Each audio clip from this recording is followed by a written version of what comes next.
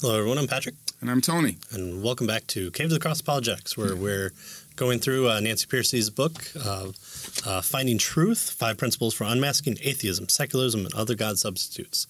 So if you haven't been with us before, I don't know why you're starting with this episode, but we've done a couple other books before, and so what we do is we kind of go through a book, and you're in our book club with us, and we kind of break down maybe some of the harder topics or some of the terminology or just kind of the flow of logic for these books on philosophy or theology or apologetics or whatever we might decide to go over. And so hopefully you'll join us and pick up Nancy Pearcey's book. And we're right in the middle of kind of the principles. Or we just started with the first one. So we identified the idols. And so we're wanting to identify someone's worldview in order to answer against that worldview, something that's the non-Christian worldview, because as Christians we believe that we have a superior worldview, a superior end answer, a superior way to look at the world, to make sense of it, and of course we're grounding everything on what's revealed to us in Scripture as Christians, because we want to live consistently and we want to tell other people that we're living consistently too. So we're not pretending that there's this neutral ground that we can invite the non-believer on, or that I can put my Bible down and argue in favor of a position where I'm completely unarmed, because I want to be truthful in where I'm coming from. So that's what Nancy Pearcey's attempting to do with this book. Right. So she gives us 5 principles with regard to especially worldview analysis, right? That's Identify the idol is what she calls it. What is the ultimate reality for the particular worldview? And then she says, and this is what we'd be talking about this time, identify the reductionism, right, or the reduction. So she says each of the worldviews kind of reduces reality since they don't capture all of reality in their particular ultimate reality, right? They reduce reality, and so we identify that. And then thirdly, we test the idol, right? We test it 2 ways. We test it, does it contradict what we know about the world? So that's the first test, right? So the fancy word for that is empirical adequacy, right? Does it meet what our experience tells us? And then the second test is does it contradict itself, right? And so there's is there internal consistency with regard to the position? And then the final principle is we kind of show where Christianity is superior. Hit them with the gospel. That's right. Yeah. That kind of thing. So that's where she's going with these 5 principles. And we're on principle number 2 that has to do with, the reductionism that happened. Identify the idol's reductionism. Right. So every worldview attempts to make claims about mankind, humanity, which in the Christian worldview is set apart, special, made in the image of God. And so by taking man or something within creation, elevating it to the status of this divine nature, this thing that is supersedes all other explanations, and that is the source for kind of all reality, then we're wanting to see how it kind of inverts the creator-created relationship. And so anything that's put in place of God will reduce especially mankind idea of what it's interacting with. And so as we go on, it'll become more clear of where she's coming from. So hopefully if we've done our job correctly. That's right. And so she starts out by giving the story of from Harvard Divinity School from this guy. So let me just point out, all of her chapters start off with a story, which is kind of to grab your attention, that sort of thing. So I think that's a pretty good way to do things here. Right? Yeah, it's showing, especially. I don't want to say it because I'm overly blessed by the number of people in my life who have exposed me to apologetics, and that you can question, are there contradictions in the Bible? And we did a book on that. Or, does science replace God? We did a book on that. And, does it account for morality? That was the second part of the book.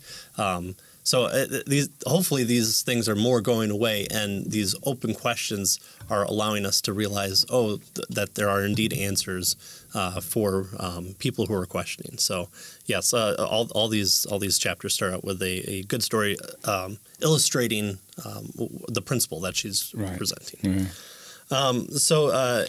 This person kind of found Nietzsche in college, and especially in a divinity school, which is odd.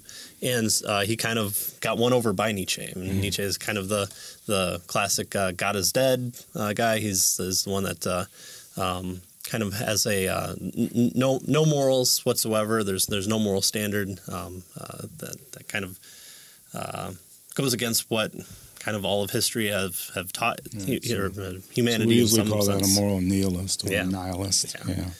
And so, this student says that he was won over by Nietzsche, but instead of questioning Nietzsche's atheism or nihilism, he was ignoring Christianity's positive contributions, which, if you read "God Is Not Great" by Hitchinson, he does the same thing as well.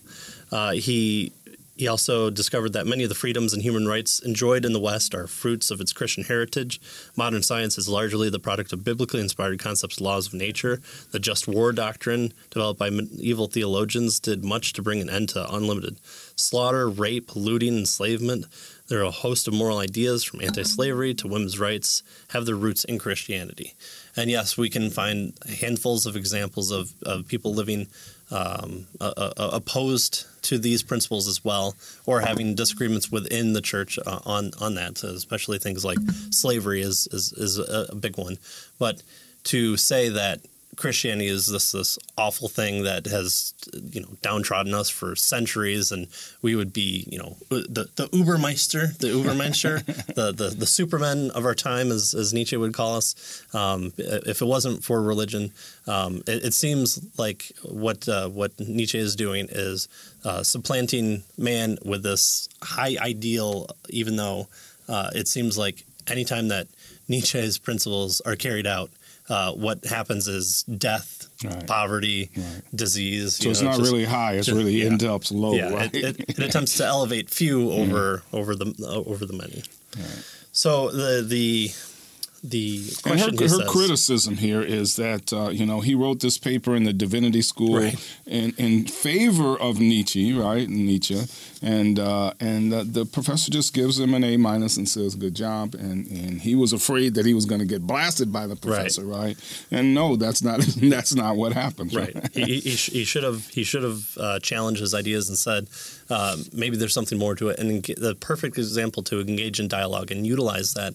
If those views speak strongly to you, view it as kind of your ground to cover and write papers and write books against it and try and defeat it and hone the Christian message even more to speak to people who have those different types of views. And we'll get into that more later too.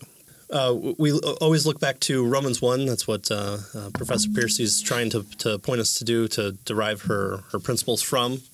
Right, so the text repeats a poignant phrase that God gave them up. He repeats it 3 different times. The phrase doesn't mean he gives up on people, just the opposite. It means he tries to get through to them by allowing them to play out the negative consequences of their idolatrous choices. And I would almost phrase this a different way. I would almost take this a different way, though, and say instead of tries, it seems like God, fails at times, but I would say that he uses it for his glory. So good. There's a way to yes. So the point she's trying to make here is that in Romans 1, it tells us that God gives people up to allow them to experience the negative consequences of the choices they make. Of replacing God with something that isn't God. With an idol. Right. Yeah, that sort of thing. And so God allows them to do this, and when I read this, it reminded me of the prodigal son. Here the prodigal son, his father says, fine, I'll give you your part of the inheritance, and he goes out and he experiences the negative consequences of his choices, right? And then after a while, he comes to himself, right? And so that I think that's kind of what she's trying to point out here with this Romans 1 thing. God gave them up so that they could experience the negative consequences of their choices, in hopes that we would suggest, right, that they would come to themselves and therefore, see the true and the living God as indeed the true and the living God, right? She says, in the same way, God gives up people so that they will perceive the harmful consequences of their idolatry, right? Verse 26, to end the chapter, Romans 1 illustrates those consequences with a long list of destructive and self-destructive behavior. God uses these negative experiences to press people to the point of decision, right? Will they continue worshiping a counterfeit God that is destroying them, or will they repent and turn to the true God? Right. Yeah, so this is kind of removal of God's blessing or removal of some sort of common grace blanket that all people, regardless of belief in God or not, experience. And so God seems to be dealing with them in a manner that is up to that person's choice of where their desires are. Their desires are to not worship God, to replace Him, and God essentially says, fine, go live out in the wilderness, go live apart and see how that works out. And the consequences are what's covered in the rest of this chapter. Mm-hmm. Yeah, good. So God treats people as persons with that are responsible for their choices. Right. So we are to identify the idol's reductionism. So why do idols invariably lead to destructive behavior? Because they always lead to a lower view of human life. In Romans 1, the connection is captured by the word exchange. They exchange the glory of the immoral God for images resembling mortal man and birds and animals and creeping things. When a worldview exchanges the Creator for something in creation, it will also exchange a high view of humans made in God's image for a lower view of humans made in the image of something in creation. So instead of having a proper role, proper understanding, there's a supplant there. And so you can kind of view it as something like driving the car. You have a person designated to drive the car. You have a person that's designed to read the map, and the two in the back to supply you with water and snacks. And so if the map reader decides to take control of the wheel and the driver decides to have a snack in the front seat, then you get all sorts of topsy-turvy, almost literally, repercussions because of that. So we want to identify who should be having what role. Right. So this is principle number 2. It's identify the idol's reductionism is what she's getting to with us, right? And so humans are not self-existent, self-sufficient, or self-defining. They did not create themselves. We are finite, dependent, and as a result, we're always looking outside of ourselves for our ultimate identity and meaning. They will define human nature by its relationship to the divine. However, they define divinity. So we talked about last episode. Each person has this overarching, explanation of where everything came from, or their ultimate explainer. Those who do not identify and get their identity from the transcendent Creator will get it from something in creation. So they will make an image of some god, lower G. They create idols eventually, and they become like them, is what the Bible tells us. In philosophical terms, this is called reductionism, the process of reducing a something from higher, more complex level of reality to a lower, simpler, less complex version. Right. So they reduce, reality.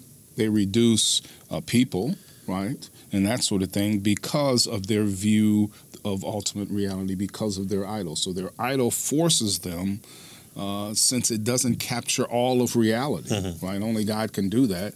it forces them to reduce the things down to what their idol is telling them it really does exist. Right. So Principle 1 gave us the first step in engaging any non-biblical worldview, identify the idol. And Principle 2 here is to identify the reduction. When God gives people up to their idols, the result is always a reductionistic view of humanity, which ultimately unleashes harmful and destructive behavior. When we reduce people to anything less than fully human, we will treat them as less than fully human. When we define God as something instead of a someone, we will tend to treat humans as something too. So this, again, we're made in the image of God. We're representations of Him collectively and individually, and we're given that charge. We were made special. We were not made as animals. We were elevated above them and given dominion, and we have a special relationship with God. And so, if we mess we're with persons. that, we're persons, right? we're human beings, and so it's all about having the correct understanding. When we don't, then something's off. And so our goal here is to help us identify what that off thing is and to point it out to people by saying, hey, here's the result of it, here's the consequence of it, or here is an explanation that you're not viewing, or here's something you're adding to the explanation to fit as consistently as that person can within whatever worldview they subscribe to. Right. Good. So this next section is called "Dehumanize Thy Neighbor." Right. So she says it may be easier to recognize reductionism by starting on a personal level. Right. In other words, how does it affect persons? How does it affect people? Right. How does it affect your neighbor? Right. Consider the idols that many of us live for.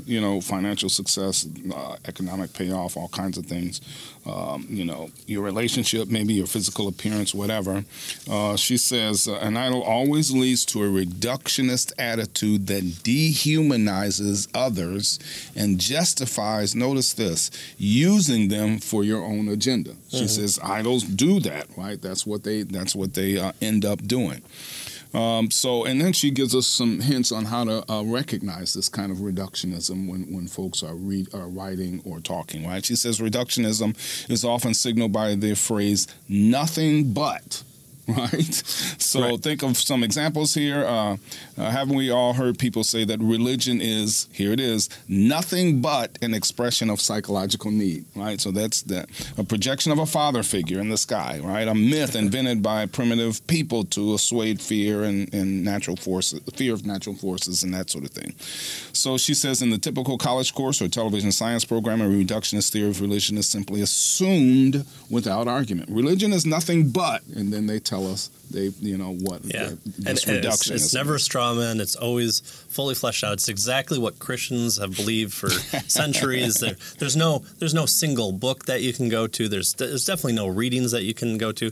No, you always have to say it's a magic sky fairy or flying spaghetti monster, et cetera, et cetera. Right. Religion is nothing but. She does the same thing with love, right?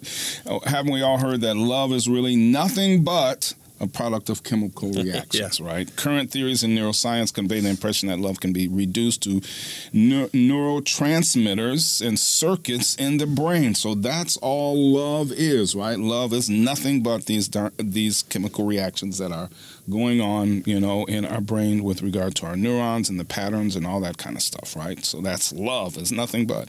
Or she says, haven't we all met cynics who insist that morality is nothing but self-interest disguised, right? Yeah.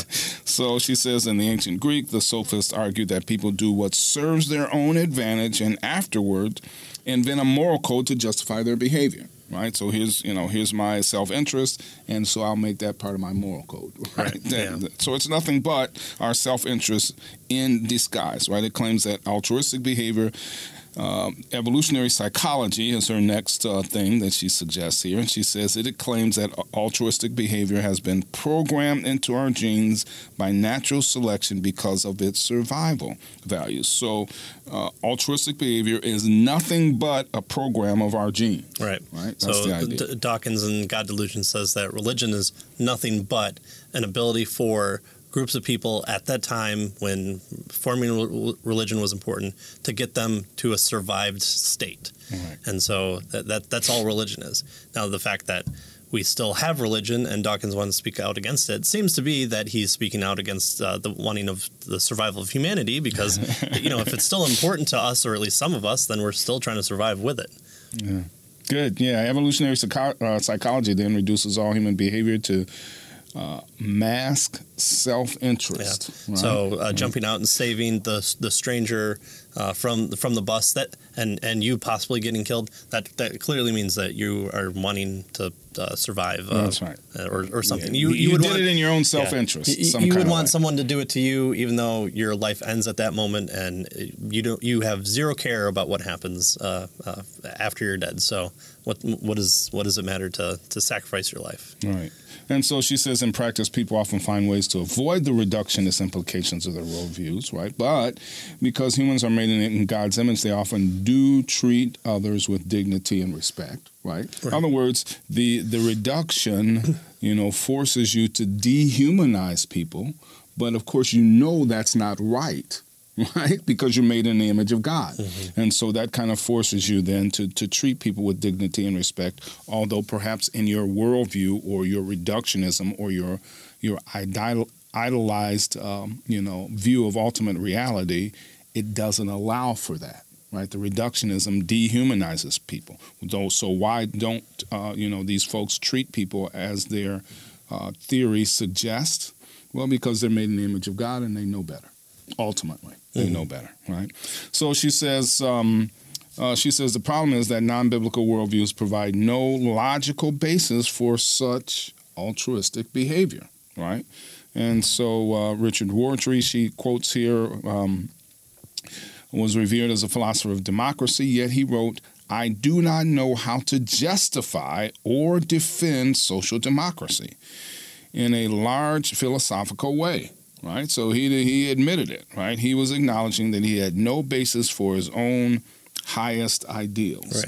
Right, so why should we treat people like this? Why should we allow for society to exist and to have these high ideals in a particular reductionist ideology? You wouldn't, but because we're made in the image of God, we're kind of forced to. We can't avoid it, right? And that kind of thing. Yeah. So we, if we wanted to be kind of Spock-like, I guess, and turn off our altruism part of our brain and just have a the trolley problem and it's much easier to save the 4 over the 1, so you definitely flip the switch and as a result end up taking part in a murder of a person. And so you really can't do that, and so that's why something like the trolley problem exists, because there's so many dimensional factors to it that speak to different parts of kind of the human condition that you could never you can't get away by saying okay, but we're going to pretend we're not like humans. Right. And so she gives us a hint with regard to evangelism at the end of this section, right? She says, in evangelism, it can often be effective to walk people through the implications of their worldview to show that it provides no basis for their own highest moral and humanitarian ideals, right? So, based on your worldview, we don't have any basis for, treating people with dignity and respect, right? Or at least some people, right? Right. Yeah. Maybe the people that you have valued, right? But yeah. Yeah. It seems like the people that kind of believed in the eugenics movement of the early 20s and 30s, it's the people that spoke about eugenics that they wanted to save. There was never really anything about saving the garbage worker or the post digger or the working lower man. It was always the high ideal people that would form the giant brain, and the giant brain. So if you saved only those people who would dig ditches and posts and let's not talk too much about that, because then we'll become communistic in our nature. But we'll get to that as well. Yeah. So yeah, if you've read before something like Jason Lyles or Answers in Genesis writings, this is the whole answering a fool according to his standard, and then there's a second part where you present obviously the gospel as well to answer to it. But this would be the kind of show themselves in a mirror and see what the implications are. Right. Right. The emperor has no clothes. She goes on to say then that reductionism is the key to explaining why idols lead to immoral behavior, why Romans 1 ends with a list of destructive and self-destructive behavior. When we dehumanize people in our thinking, we will eventually mistreat, oppress, abuse, and exploit them in our actions. But can we scientifically prove this? Yeah. Is there something out there, or are we just pointing to the Bible and saying, look, this is what Romans 1 says. I don't care what experimentations have been done where it shows that 10 times out of 10, the mother monkey will save the tiger cub because she wants the mom tiger to eventually help her in survival. Or do we actually see what Romans 1 holds to? Well, the Scientific American developed a test to practically show the consequences of holding the philosophy of things like materialism with its corollary with the humans that have no free will. So in a materialistic world, all that you see, touch, feel, taste, the only things that are real are the things physical reality. In physical reality. Yeah. And one of those things can't be free will. Right. You're kind of determined by the flow of your the laws of nature and that sort of, just like, the laws of nature control, what happens when I drop the pencil, right? The laws of nature also control us because we're physical beings. I mean, how else would we explain it, right, in a materialistic world? Right. You can't enter into any point and change that because it's just what you're. So there's no free physical will. Right. Yeah. So what do the results show? Does the belief in free will show that people will act more kind of altruistically or more honest because they have the ability to kind of do otherwise? That might not be the best, reform, presuppositional take on free will, but for the sake of argument, let's go with that. Or does believing in determinism, the fact that there's no free will, you can't choose anything other than what you've been programmed as a robot to do by the universe or the first cause or the expanding, contrasting, universe. What do we see as a result of that? Well, we actually do see that belief system impacts our moral behavior. So one experiment... Surprise, right? What we believe affects what we do. Yeah, right? If I don't believe that the truck will kill me, I'll walk out in front of it. Right. Yeah. Wow, right? Yeah. So one experiment involved a quiz designed to make it easy to cheat, and essentially a belief in free will that contradicts known facts. The universe is governed. I'm sorry, that believing in determinism over free will. Determinism groups whose members were encouraged to think that they had no capacity for moral choice and thus no moral responsibility were more likely to cheat. By contrast, the free will group whose members were primed to exert their moral will, as in don't cheat, don't cheat, don't cheat, you have the ability to not cheat, they were less likely to cheat. Go figure, right? Another experiment involving managing money, again, telling someone that they don't have the ability to do to make up their own decisions, that they're products of random chance in a chaotic universe that has no feeling, and there's nothing beyond what you're experiencing now. So grab all it is. Guess what? They were more likely to steal money than those who were told that they have the ability to do otherwise. And so that believing free will is just an illusion tends to have negative consequences, or what I guess you could consider negative consequences depending on where you stand. You don't want people to steal money. It doesn't seem very altruistic, and so having a more biblical understanding of choices that humans are able to make, again, not touching the whole free will versus determinism here, seems to have a determination on what happens.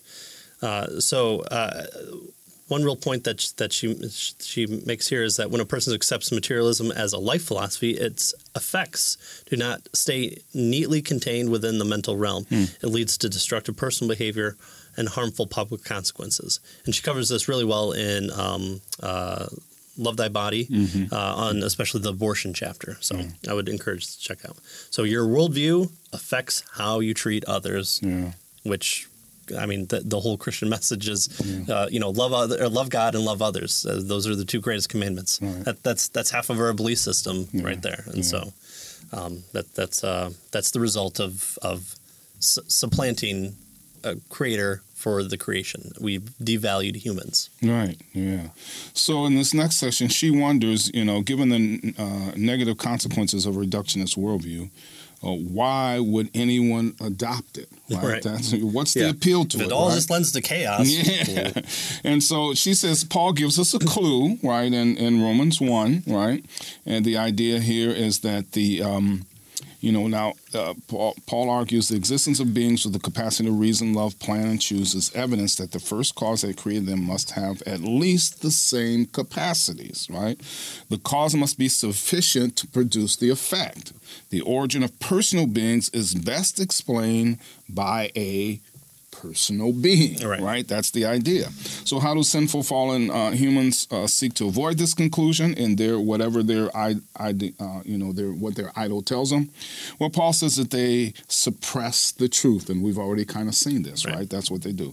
That's what reductionism accomplishes. So reductionism, we might say, is a truth suppression method, right? It allows us to suppress the truth. Excuse me. It denies one or more dimensions of human nature so that the evidence from human nature no longer points as clearly to the biblical God. And I can breathe a sigh of relief because now I don't have to, deal with God. Yeah. Right? So think about if you want to talk about how does the sun move around the earth, and you say, well, I know how it moves during the daytime. So I'm only going to choose the parts when I see the sun, and I'm going to completely throw out all the times where we don't see the sun. Well, okay, but that's a big part of the equation, and so we're reducing kind of the known elements of what we should be wanting to explain by coming up with this all-encompassing worldview, and again supplanting Christianity as a kind of a tell-all, what we should all live by. So if we do that, we're undercutting our own method as well as kind of our truth statements when we say the world is like this. Right. The sun never sets. If you throw out the times where the sun does set. Right. So we've reduced the world to something like this, right? And so she gives us a couple of metaphors here to help us to see this, right? The first one has to do with a box. She says if reductionism is like trying to stuff all of reality into a box, right? We could say that the problem is that the box is always too small, right? And so idols deify some part of the created order, but no matter which part they choose, a part is always kind of sticking out of the box, right? It's a part is always too limited to explain the whole. The universe is too complicated, and so we have stuff sticking out of the box. So Daffy Duck or Three Stooges, you could imagine them trying to stuff something in the box and it always spilling out, and they finally get the lid on, and they let it go, and then they look away and it all spills out again. So if your worldview does not account for the stuff that's sticking out of the box, if it only accounts for the stuff that's in the box, what do you do with the stuff that's sticking out of the box? Well, what she tells us is they eliminate it. Yeah, cut it off. That's right. It really doesn't exist, right? She says they eliminate those dimensions of reality that would falsify their worldview. And she says you can make any worldview appear successful simply by denying anything that does not fit in the box, right? So you cut it off, you get rid of it, and there you have it, right? So you are able to hold on to your worldview. She gives us another metaphor to help us with this, right? She says to switch metaphors, philosophers sometimes picture the dichotomy using the image of a two-story building. right? So you have the upper and the lower story. Reductionists try to live in only one story. For example, materialists try to live strictly in the lower story of the building, the material universe. They treat matter and energy as the only things that are real, knowable, and objectively true. The upper story, then, she says, becomes a sort of attic where they toss all the stuff that doesn't fit into their materialistic worldview, right? The soul, the spirit, the mind, morality, freedom, God, all those types of things are just thrown in the upper story, in the attic, and we kind of eliminate those, we ignore those, explain them away, and that kind of stuff. Christmas tree, the exercise bike. Yeah. Right. And so she says we need to know how widespread this reductionism is. There are many different idols, so there are many forms of reductionism, right? And so how in the world do we kind of deal with all of these forms of reductionism, all of these idols, and that sort of thing? And so she says, because it's easier to identify the dehumanization impact when worldviews are developed to their most logical conclusions, she wants to consider kind of 6 scenarios, right, or 6 ways to kind of look at this. So she wants to consider 2 philosophical worldviews, materialism and postmodernism. She wants to consider 2 religions, pantheism and Islam, and she wants us to consider 2 political theories, right? Which would be Nazism and communism. That's right. Yeah, the fun ones. Yeah, so that's what she's going to spend now the rest of the chapter looking at, applying this reductionistic idea to these various worldviews, so that she can illustrate how the reductionism takes place and how things are eliminated, and the result then of this particular reductionism. Right. So we've got our principle. Right. We're going to give you a week to go over this again. Our videos are broken down to smaller sections, so you can share them or go over the little part again that maybe is more of a focus to you, and feel free to share those out, of course, and follow us on Facebook and all the fun things that you know now to do on YouTube. And come back next week, and we'll go over at least the first 2, if not all 6 portions here, and we'll figure out where everyone is reducing humanity from. So, thanks for joining us, and we'll see you next week. See you next week.